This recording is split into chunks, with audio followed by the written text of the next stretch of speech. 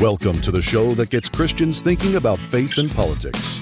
Get ready to challenge the status quo, expand your imagination, and tackle controversy head on. Let's stand together at the intersection of faith and freedom. It's time for the Libertarian Christian Podcast.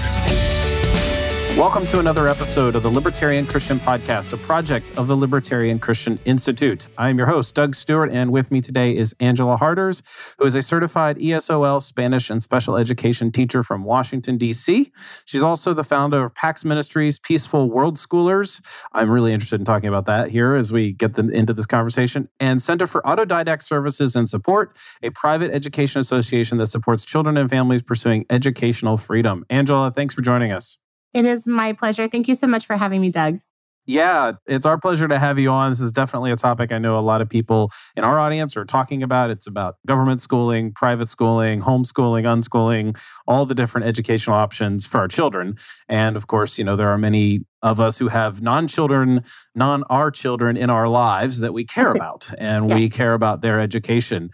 You know, our discussion is going to take place and it's going to maybe discuss trauma and abuse. And so I would urge parents listening to use, I wouldn't say caution, but just use discernment, because the conversation itself might actually veer into talk about what abuse might look like in educational institutions. And so just be careful or pre-listen before you listen again with your kids in the room or something like that. So anyway, Angela, tell us about yourself. You are and were a teacher. You can sort of parse out what exactly that means. So tell us about yourself and how you got into education. Yes. So as you mentioned, my name is Angela Harders, and I have been a teacher for the public school system for over 12 years. I started out in an alternative teacher certification route. I was teaching Spanish at a high school. And then after that, I got my master's in bilingual education and shifted to teaching English to speakers of other languages at an elementary school. And I had a while that I was the head of a department of the world languages department at a middle school. So I have officially taught every grade from kindergarten through 12th grade. I also got my certification in special education, and I spent my last few years teaching at the same high school that I actually graduated from, and I was teaching Algebra 2 and biology. So I've done a little bit of everything. That's excellent. You probably get asked this, and this is not quite relevant, but it's just an interesting thing to ask people who have been teachers. Do you have a favorite age group, or maybe even a favorite grade or subject that pairs with a grade that you really just absolutely love? I love different aspects of every age group. I don't think I could pick one in particular that was like a favorite. Mm-hmm. There are definitely things that I liked and didn't like about all of the age groups. Yeah, I can imagine, you know, depending on your personality, you might gravitate to one or another. But that's really cool to see that you've worked with children of all ages and you've done a variety of topics, which is a subject matter for those students. And it kind of makes you a really good interviewee for this. And you have a book out called Tales of a Toxic Teacher. Mm-hmm. And so I think we should probably talk about what is a toxic teacher. It could be inflammatory language to some people, but you actually throw yourself into that mix as somebody who used to be a toxic teacher. So tell us what it is. Yes. So I actually open my book by stating that I am a toxic teacher. And it is definitely something that I don't think any teacher intends to be a toxic teacher. But over the course of my experience as a teacher, I began to realize that I was causing more harm than good, even with the best of intentions. Of course, every teacher starts their career with the best of intentions of wanting to make a difference in the life of a child and wanting to pass on our knowledge and our passion about our content areas and inspire the next generation. And yet somewhere along the line, we end up becoming cogs in this wheel, in this system, that the system itself is toxic. But in order to be a part of that system, we have to take part in a lot of the toxic behaviors that are expected of us as teachers. And so as I began seeing that, it was one of those things that once you see the abuse in the system, you can't unsee it. And I could no longer continue to be a part of a toxic system anymore. And so I actually left the school last year.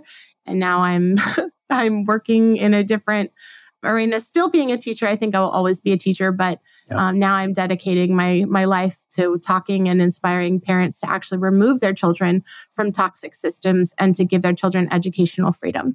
Excellent. So how soon did it take you to realize that you were a toxic teacher, or that something was amiss that was bringing up our human sin to the surface as you're teaching and in the classroom? Like, was it, about 5 a couple minutes. years in, 5 minutes. Okay. Yep, 5 minutes on my first what day. happened in 5 minutes? That's like I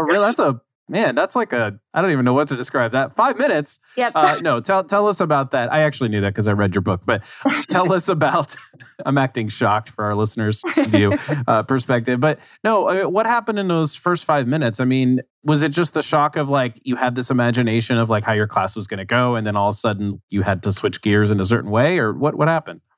Yeah, like I mentioned, I think every teacher becomes a teacher because we want to make a difference in the world, and we want to make a difference in the world through making a difference in the life of a child, and in my case, thousands of children. And so we kind of go in with these, rose-colored glasses, right? And my first day of my first year teaching, I was 20 years old. I was fresh out of college, and I was placed in a school that was known for having a lot of problems. They were having a hard time retaining teachers. And so on my very first day teaching, I walked into my classroom. I had 30 desks in my classroom. My smallest class size was 35, and my largest class size was 42 students. So even in my smallest class size, we didn't have enough desks. We didn't have textbooks enough for the whole class. And the textbooks that we did have were extremely outdated. We didn't have any access to paper. I wasn't allowed to make any kind of copies. They literally handed me an eraser with no chalk and a stapler with no staples and said, "Here you go, go teach." And that was Wow. about it. And so on my first day, I had a whole, the bell rang and all these students piled into my classroom. And obviously we didn't have enough desks. And there was a young man that decided that he was going to sit on one of the desks and then put his feet into the desk in front of him. And so I politely asked him if he would remove his feet from the seat in front of him, to which he stood up, pushed the desk in my direction, and he was about a foot taller than me. And so he was staring down at me and started using some strong language, obscene language with me, and asking me who the F I was to tell him what to do and that he doesn't have to listen to a bee like me. And I was shaking, and I said, "I'm your teacher." But I was extremely terrified. And he picked up the desk, threw it at me, and walked out of class. And I never saw him after that until graduation day, when he walked across the stage and they handed him a diploma. Wow. So he didn't even have to show up to your class. And I'm assuming that he probably wasn't that great in other classes either. It wasn't just you. Yeah, no. And my class was actually a required class for him to graduate. And I asked a teacher that was sitting next to me, "Hey, how is he walking across the stage?" Because I knew that he needed to pass my class in order to graduate. And I did not see him since the first day of school. And she just said, "Don't ask questions. It's better for us to just pass them through, and they can be society's problem, and they're not going to be our problem anymore." She's like, "Trust me, you don't want to have to deal with him for another year." And so as soon as we got back to the school, I went and looked at my grades immediately. I had given him straight zeros because he never came to class. Right. And someone had gone in and changed all of his grades to 60%, which meant that he had D's all across the board, and he passed. Yep. So this would have been about 12 years ago. And so now he's 30s or something like that, or late 20s. Do you have any idea how he's doing? No clue. No clue. No, okay. I wonder about him sometimes, though. Yeah. Well, I mean, it obviously made a lasting impression. I mean, you started off your book with this, pretty close to the beginning of the book. You started off with that. So I'm sure you wish him well at this stage in his life. But that's a great example of a terrible situation that I think a lot of people find themselves in education, at least, with respect to the outrageous, I think my parents' generation would call it disrespect. Mm-hmm. But I think you would probably identify, and I think I would agree with you here, that there's more to this than, kids nowadays just don't respect teachers. Yeah. Like there's a deeper problem that it goes deeper than just it's obviously, a societal thing. Mm-hmm. What is the education system designed to do? Because, we could talk about how education is broken, but you actually write about how it's not actually broken, it's operating as expected. Yeah, exactly. People ask me that all the time. They make comments about the educational system being broken, and you're right, it's not true. The educational system is not broken. It is working exactly the way that it was intended to. And our educational system was designed to create factory workers. It was designed to create employees. It was designed to create peaceful citizens that would obey authority without question and would willingly submit to authority figures in their life. or rather supposed authority figures in their life. And we do a very good job of teaching them that. Yes, assigned authority. And we do a great job of teaching children to do that from the moment that they enter the school system until the moment that they leave. Yeah. Wow. So that first year, you after 5 minutes and this kid walks out of your class and you're probably a little shocked and traumatized by that a little bit. I'm guessing you didn't jump from what you just said within another 5 minutes, that there was probably a process by which you kind of realized there's something deeply, gravely wrong with how this was originally set up. Yeah. And there's a much better option out there, which we're going to talk about later on here. Mm-hmm. What did you do in the interim to do the best you could to be a teacher that actually made an impact in the lives of your students? Because clearly you care about the education of students. Yeah. If they're in a bad system, you're in a bad system, you're going to do the best you can. Yeah. What were some things that you had to overcome, and then how did you overcome those? One of the things that I did was I always made sure to go above and beyond for my students. And one of the things that I was pretty well known for is, even though I was a new teacher, I actually organized a trip for my students to go to Guatemala over our spring break. And we served for a week in an orphanage there. And we did a lot of humanitarian work. And many of my students finished all their community service hours in that week that we were there. I really tried my best to get my students out of the classroom as much as I could and get them into the real world and learning from the real world. At the time, when I was teaching high school, I was a Spanish teacher. So we would have field trips to go to Spanish-speaking restaurants. I managed to get my students free tickets to a baseball game, to a Washington Nationals baseball game, so that they could go and experience baseball, because a lot of them didn't know the game. And we were assigned to read books about baseball that they had no context for. And which everybody knows is the best way to learn about baseball is to read a book about it. Right? Yeah. Yeah. So while they're reading this book, they were really struggling to understand, it was taking so long to teach the book because they didn't know that content. They played basketball and soccer. And yeah, we did a field trip to go to a Washington Nationals game and had a blast there. And so, from the beginning, I've always been a teacher that has really tried to connect with my students and to help them to connect with the real world as much as possible. Yeah. Administratively, did you get any support when you had to report things that were wrong? You said you weren't even allowed to use the copier. How does a teacher not even allowed to use a copier? I don't understand. I can understand, oh, hey, there's a shortage of chalk. Maybe on first day, that's really weird. But I can understand there's a shortage of something for temporarily. I remember my daughter, she, when she went into kindergarten, her teacher's classroom wasn't fully set up because there were things on delay.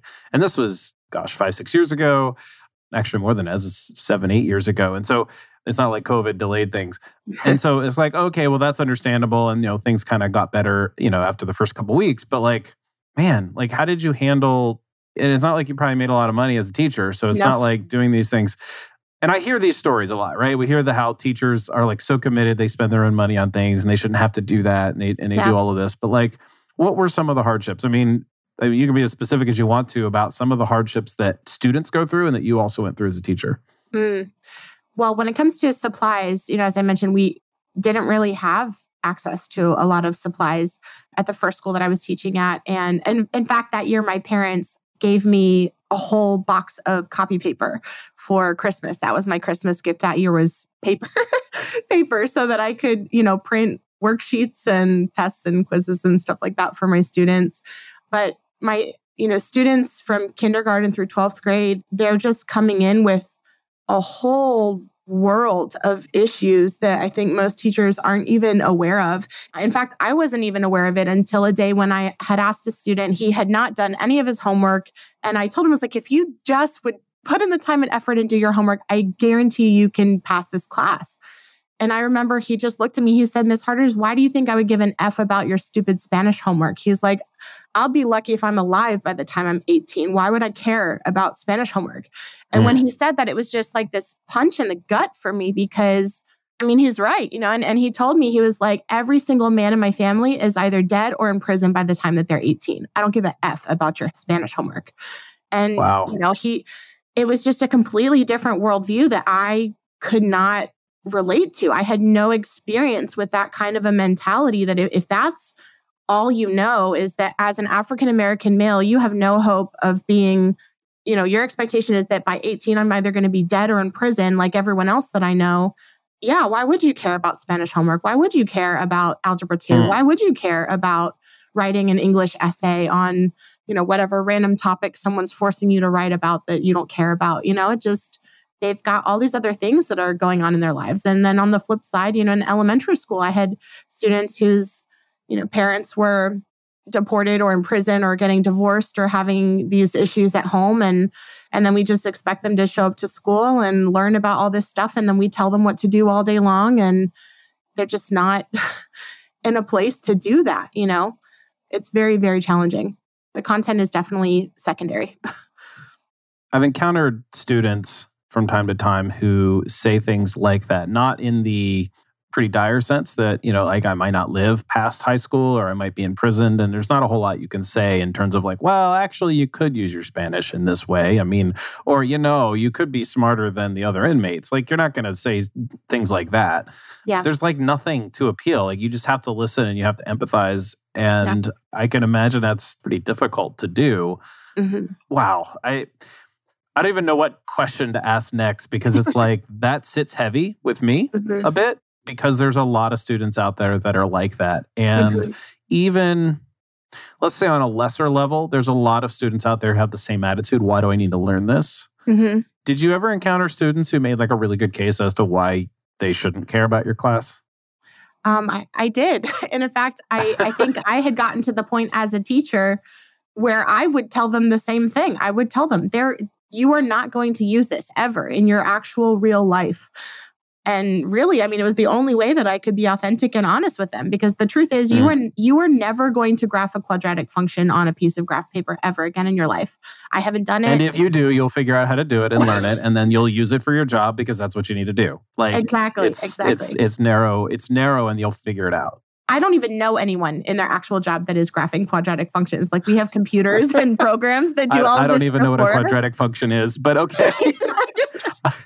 And the reason I used I am. I actually am. What's interesting is my friend and I, we each were working on a house addition over the past year, and he did a whole lot more than I did on his, and he actually had to use trigonometry to deal with like trusses and all kinds of stuff. And I was like, I don't remember those things, and somehow he did and was able to apply them.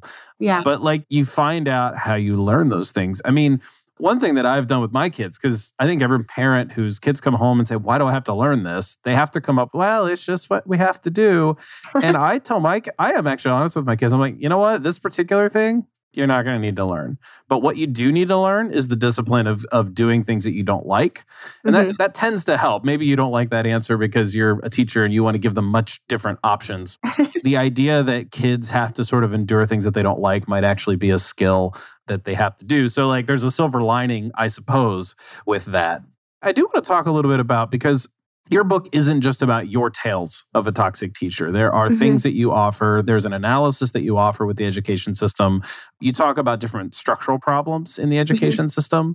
So what I don't want our listeners to do is think that you're just telling your stories, which you are, and you're giving context and you're giving examples of what's going on in there. But you talk about things like compliance without resistance, assignment of irrelevant tasks, which we've kind of already talked about a little bit, systematic routines and habits that they have to do. That's like show up at 8 o'clock, stay there until 3 o'clock, you do lunch at this time, you go to the bathroom at this time, all those kinds of things. You line up, you make sure that you're in a row and you don't step out of line.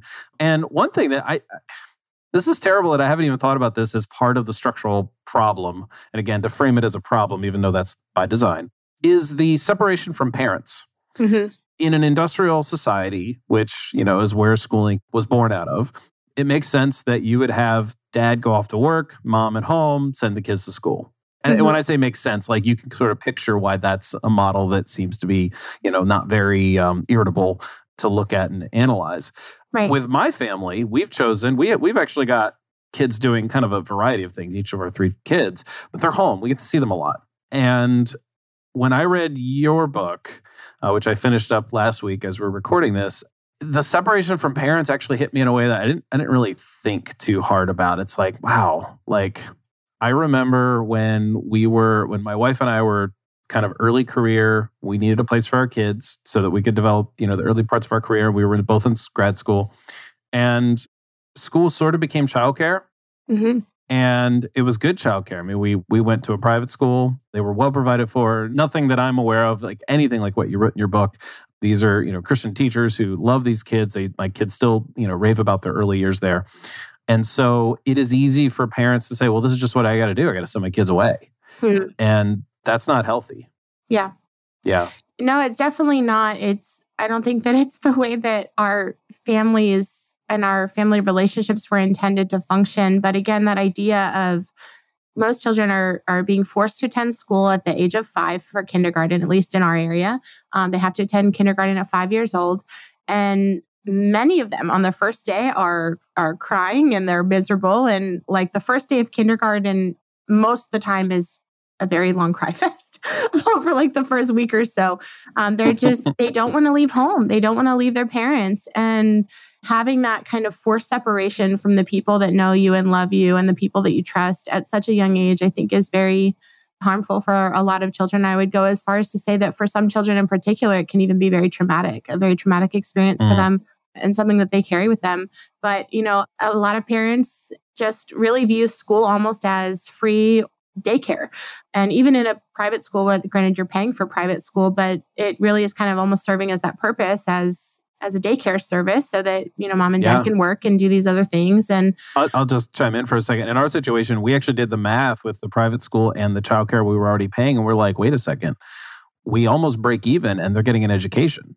So it makes no sense to just have them it just kind of carried at the babysitting stage, carried into school at no additional cost, even in a private school situation. So you're right. It is that temptation. And I mean, there is a sense in which I don't think I would be capable of schooling my kids at that age. And some people are, some mothers are, some fathers are. It really depends. And so I don't want to, we could sit here and talk about how these are less than ideal decisions for parents to make, but I don't think neither you nor I have any sense of judgment toward people who make that choice. Yeah, no, I mean, I could definitely relate. I'm a single mom myself. And so being able to homeschool for me, it definitely is a sacrifice. It's not something that's easy. And I had to sacrifice a lot of things in order to be able to make this choice. At the end of the day, I think no matter what we choose is going to be hard, right? Like homeschooling our kids is hard. Sending our children to private school or public school is hard. And I think at the end of the day, we all have to just kind of choose our heart and be satisfied with our choice. And a lot of times I try to really get to the root of that issue of am I just using this as a childcare service? By asking parents this question, I ask them, if you had to pay for your child to attend this school, would you still do it? And most of the time when I ask them that, I let them know to attend a public school in my area, it's $15,000 a year for a child to attend a public school in my county. So would you want to pay $15,000 for your child to attend this school? And almost every single time, literally, I don't think I've ever had anyone say no, but almost everyone says that they would not pay $15,000 for their child to attend the public school.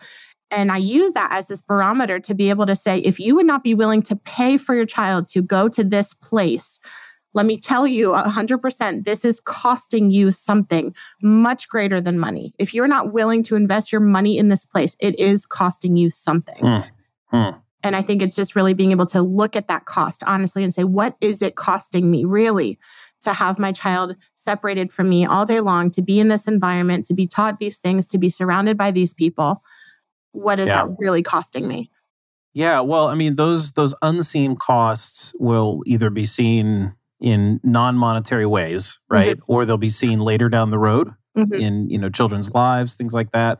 Yeah. You link in your book, you talk about the similarities between the school systems and emotional abuse. You want to talk a little bit about that? Because I think that's a really key component of your case against government schooling and against the schooling system as we have kind of known it. So I was actually in an abusive marriage for a little bit over a year.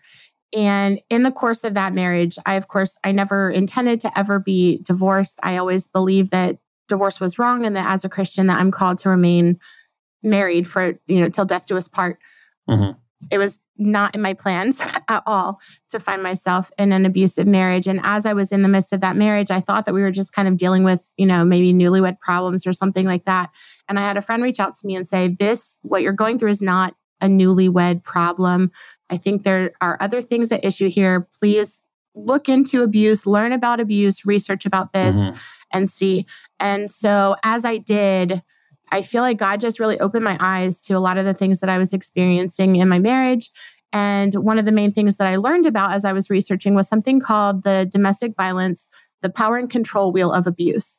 And the power and control wheel of abuse, for those of you that may not be familiar, it's basically a circle. There are 8 different components that make up the different aspects of an abusive relationship. And some of those things are force, threats, manipulation, humiliation, isolation, gaslighting, blaming, shaming, using the children against one another, things like that. And so I was able to see all of those things in my marriage. But as I was reading about this power and control wheel, I could not help but see the exact same things in what I was doing as a public school teacher.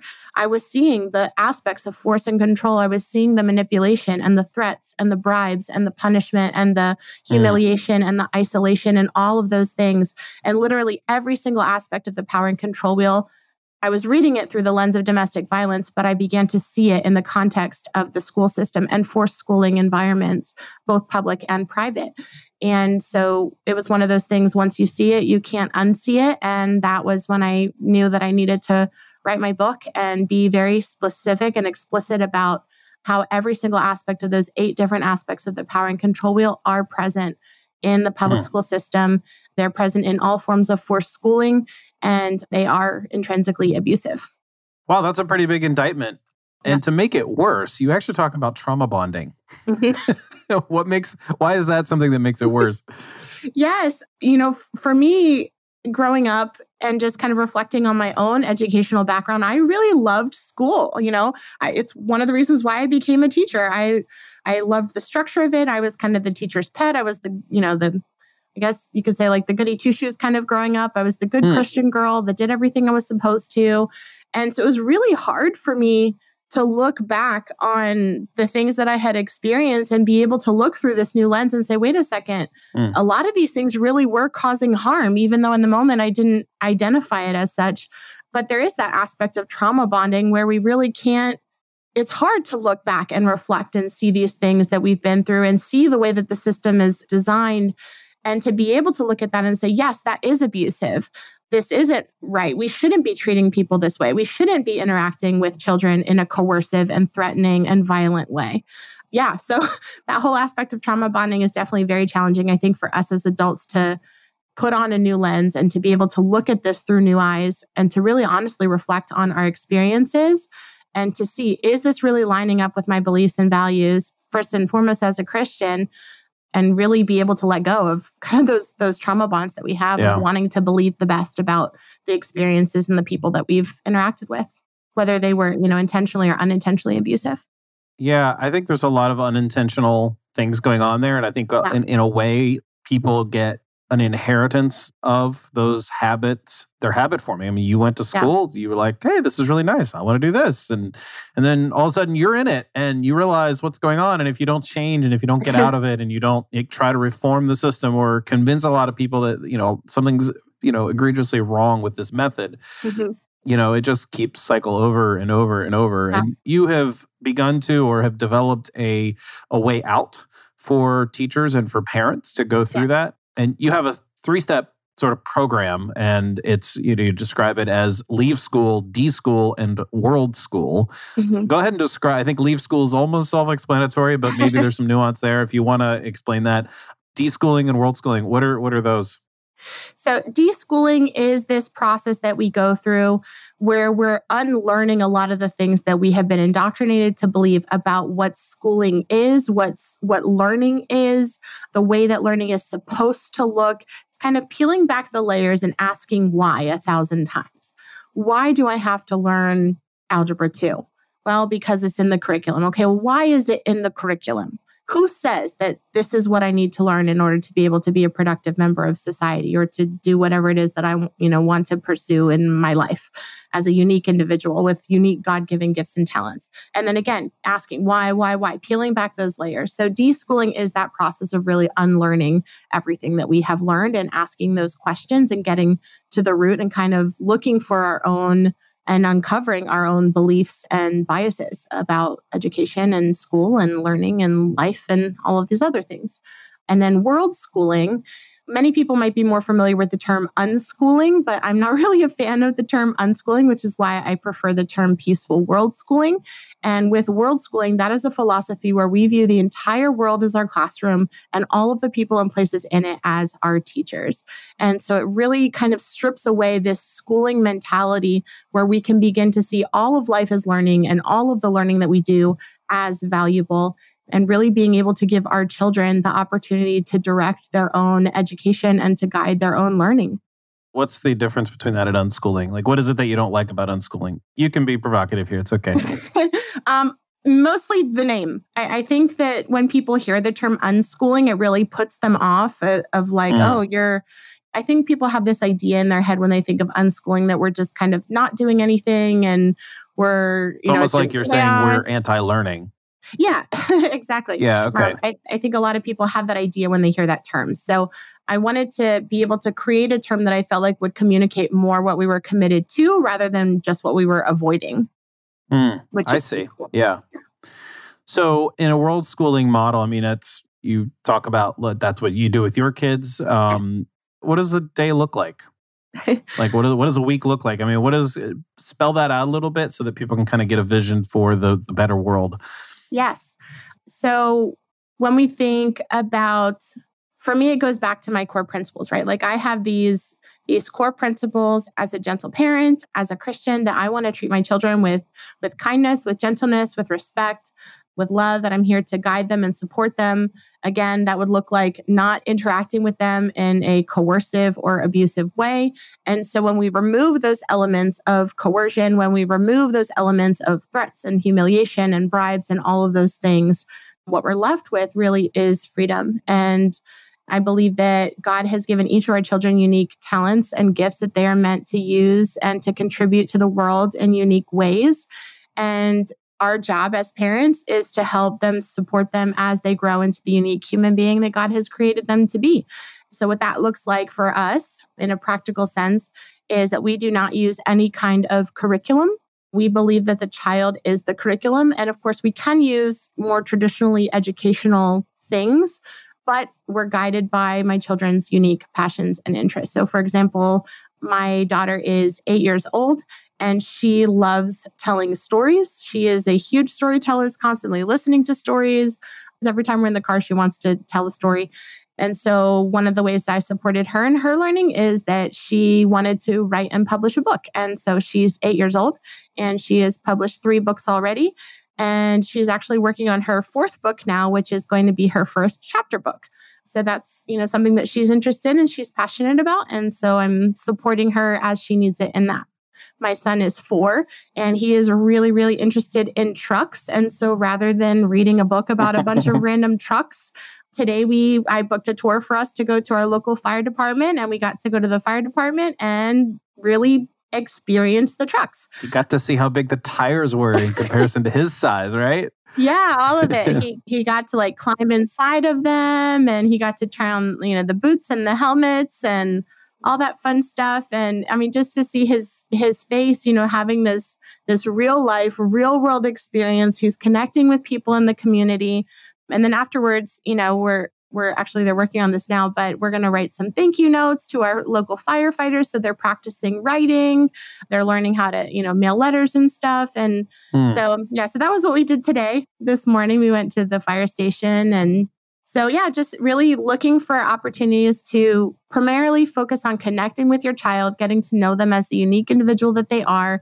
And second, looking for ways that you can support them in their passions and their gifts, and really being able to kind of let go of this need to try to force and control and manipulate things. And when we give our children that educational freedom, they have the time and the desire to cultivate their intrinsic motivation and their natural love of learning.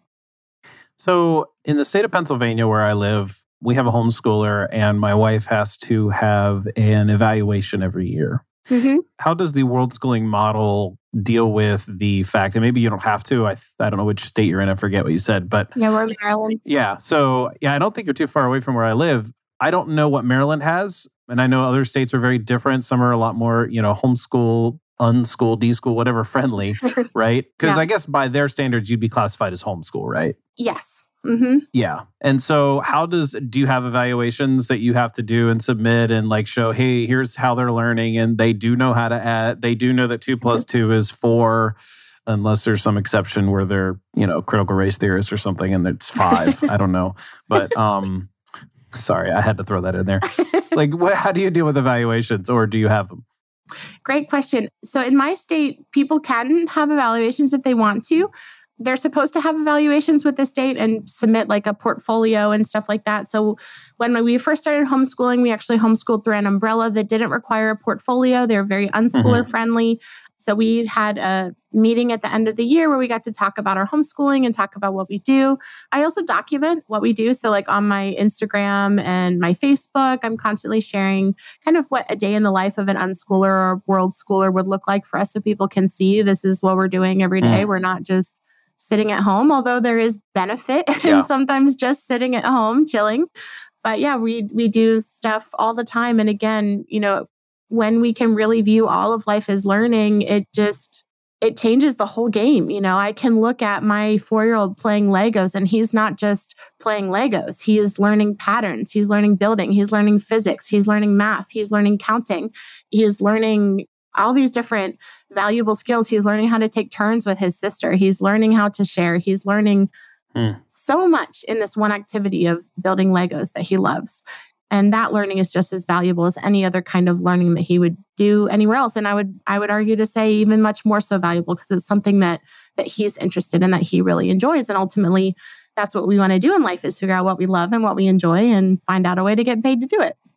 Yeah. Well, I mean, that's kind of the model that my wife and I have taken in terms of our kids' interests and how they approach school. I mean, we've done various models, and I would say that we are comfortable with where we've chosen for each of our kids, given their, unique learning styles, their abilities to, their social preferences and things like that. Mm-hmm. The one thing that I would wonder is, as a parent, part of our responsibility is to, in some sense, direct our kids along a good path. Mm-hmm. Now, that path isn't necessarily the same for every kid, even in the same family. Yeah. It's not the same for, of course, every student, generally speaking. And so every kid is going to have sort of their own path. So as a parent, you're likely going to have to pay attention to what your son is into, and not just what he's into as in like, oh, he's into trucks and Legos right now, and so we're going to do things that are going to support that. But like understanding his personality, understanding what he's likely to, and I'm going to use that loosely, to do in a future job, right? Like there's probably going to be things that, generally speaking, are ruled out for either of your kids just by virtue of their interests, their skills, and things like that.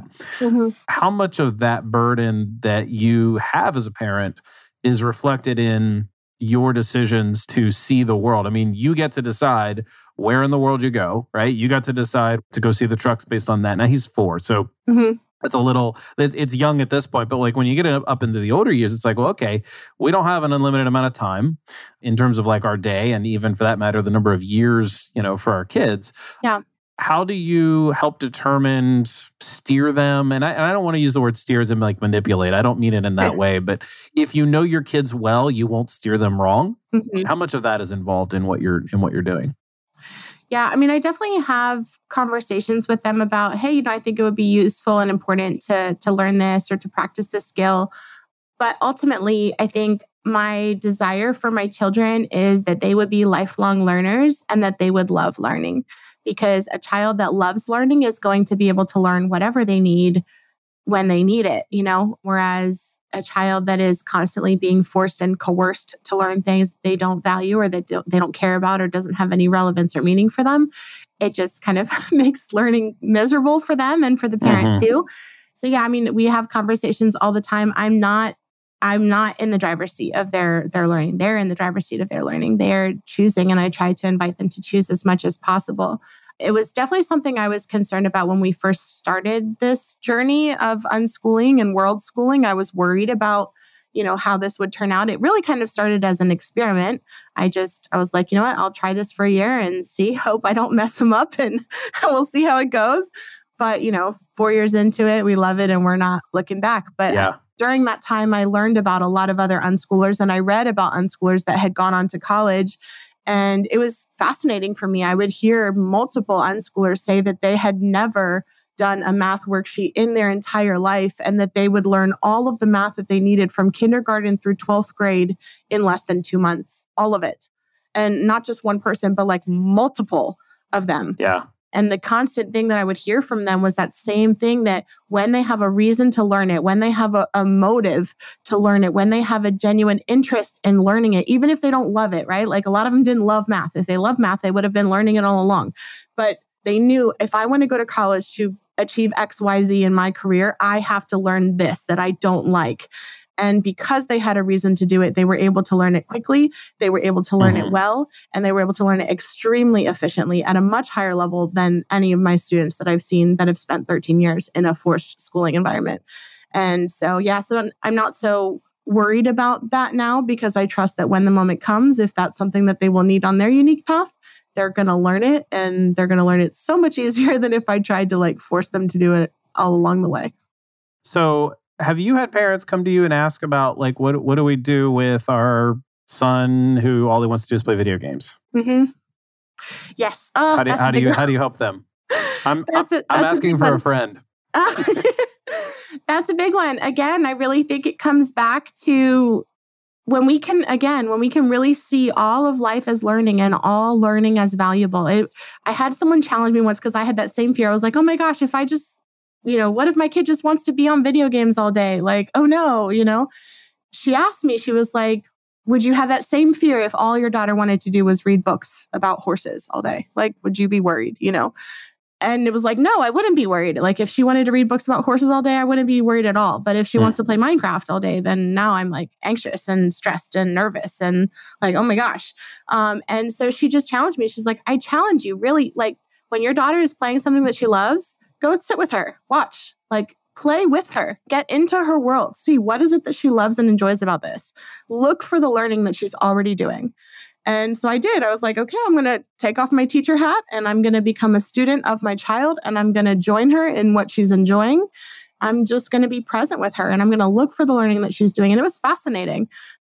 She played some games on Minecraft and I went and I played with her and she was like teaching me how to do this stuff and how to she was like running a bakery or something like that in Minecraft. And she was like having a blast and she was having to like multitask and she was chatting with all these other people, like with people. And they have like a secure chat. So I make sure that she like can't, type certain things and chat with, we have to, of course, be mindful of like safety and stuff. Yeah, right.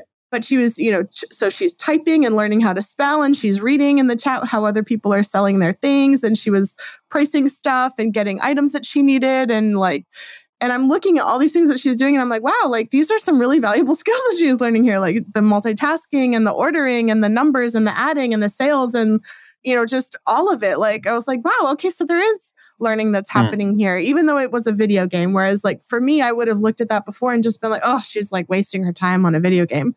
But when I joined her now, I was able to really look and see, wow, like she is learning valuable skills that are going to help her in the future. And sometimes, even for me as an adult, I like to play games sometimes just for the sake of having fun. And that's okay too. But I found that when we remove those restrictions, that was something I was really worried about. Like if I just let her choose how she wants to spend her time, she'll just go crazy and be on screens all day. And I found that when I removed those like exterior restrictions, it kind of took away the draw of it. There were at the beginning, she did want to like play a lot on screens, but I found that every time that I invited her to do something with me, she would much rather choose to be with me than be on a screen. So if I would invite her, hey, do you want to come and cook lunch with me? Like, oh yeah, like she would come. Or if I wanted to invite her to like build a puzzle or play a board game or something like that, like she wanted to be with me more than she wanted to be on a screen. So yeah, that's my 2 cents on the topic. Yeah. No, it's probably worth more than 2 cents there, I think. Thanks. So, yeah. So where can people find you online? What is it? I think it's, I don't want to give the wrong domain name, so I'll let you give out your website and everything. So how can people reach you and what will they find when they go onto your website? Yes. My website is www.peacefulworldschoolers.com. And as you mentioned, my Peaceful World Schools is one aspect of our private ministry. So if you have not heard of PMAs yet, I definitely encourage you to research this topic. We actually do our homeschooling through our PMA now, so we don't have to do any of the portfolio reviews or annual reviews anymore. We homeschool entirely through our private ministry, and so we don't have to worry about any of that stuff, which is really cool. I offer courses and all different types of things. I have a podcast as well, the Peaceful Worldschooling podcast, where I talk about peaceful worldschooling and gentle parenting and a lot of these topics that are really near and dear to my heart, and learn about other families that have been kind of living these alternative lifestyles, I guess, and homeschooling.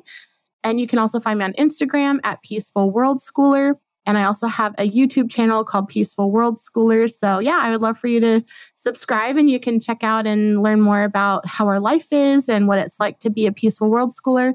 I also have a Facebook group too, so you're welcome to join that as well, Peaceful Worldschooler's Facebook group. I'm working on planning trips now to do some international service trips with other Christians that we can go and do missions trips. I used to go on missions trips when I was, middle school and high school, but I really love to be able to create opportunities for families to go on missions trips. And so I'll be creating that. So if any of you are interested in serving the Lord internationally and would like to do so with your children, I think this will be a great opportunity, and I would love to partner with you guys in that. Excellent. You mentioned gentle parenting, which might be something we need to talk about on a future episode. So, because I know that's a really good topic to talk about. So, Angela, thank you so much for joining us. I encourage everybody to check out all those things that she just mentioned, all those websites and groups and channels. And man, I don't even know how to summarize all that. Check her out online. How about that? There we go. Again, thank you, Angela, for being with us. Thank you so very much, Doug, for having me. It was so much fun. Yeah, same here. Thank you for listening to another episode of the Libertarian Christian Podcast. If you liked today's episode, we encourage you to rate us on Apple Podcasts to help expand our audience. If you want to reach out to us, email us at podcast@libertarianchristians.com. You can also reach us at LCI Official on Twitter. And of course, we are on Facebook and have an active group you are welcome to join. Thanks for listening, and we'll see you next time. The Libertarian Christian Podcast is a project of the Libertarian Christian Institute, a registered 501c3 nonprofit. If you'd like to find out more about LCI, visit us on the web at libertarianchristians.com. The voiceovers are by Matt Bellis and Katherine Williams.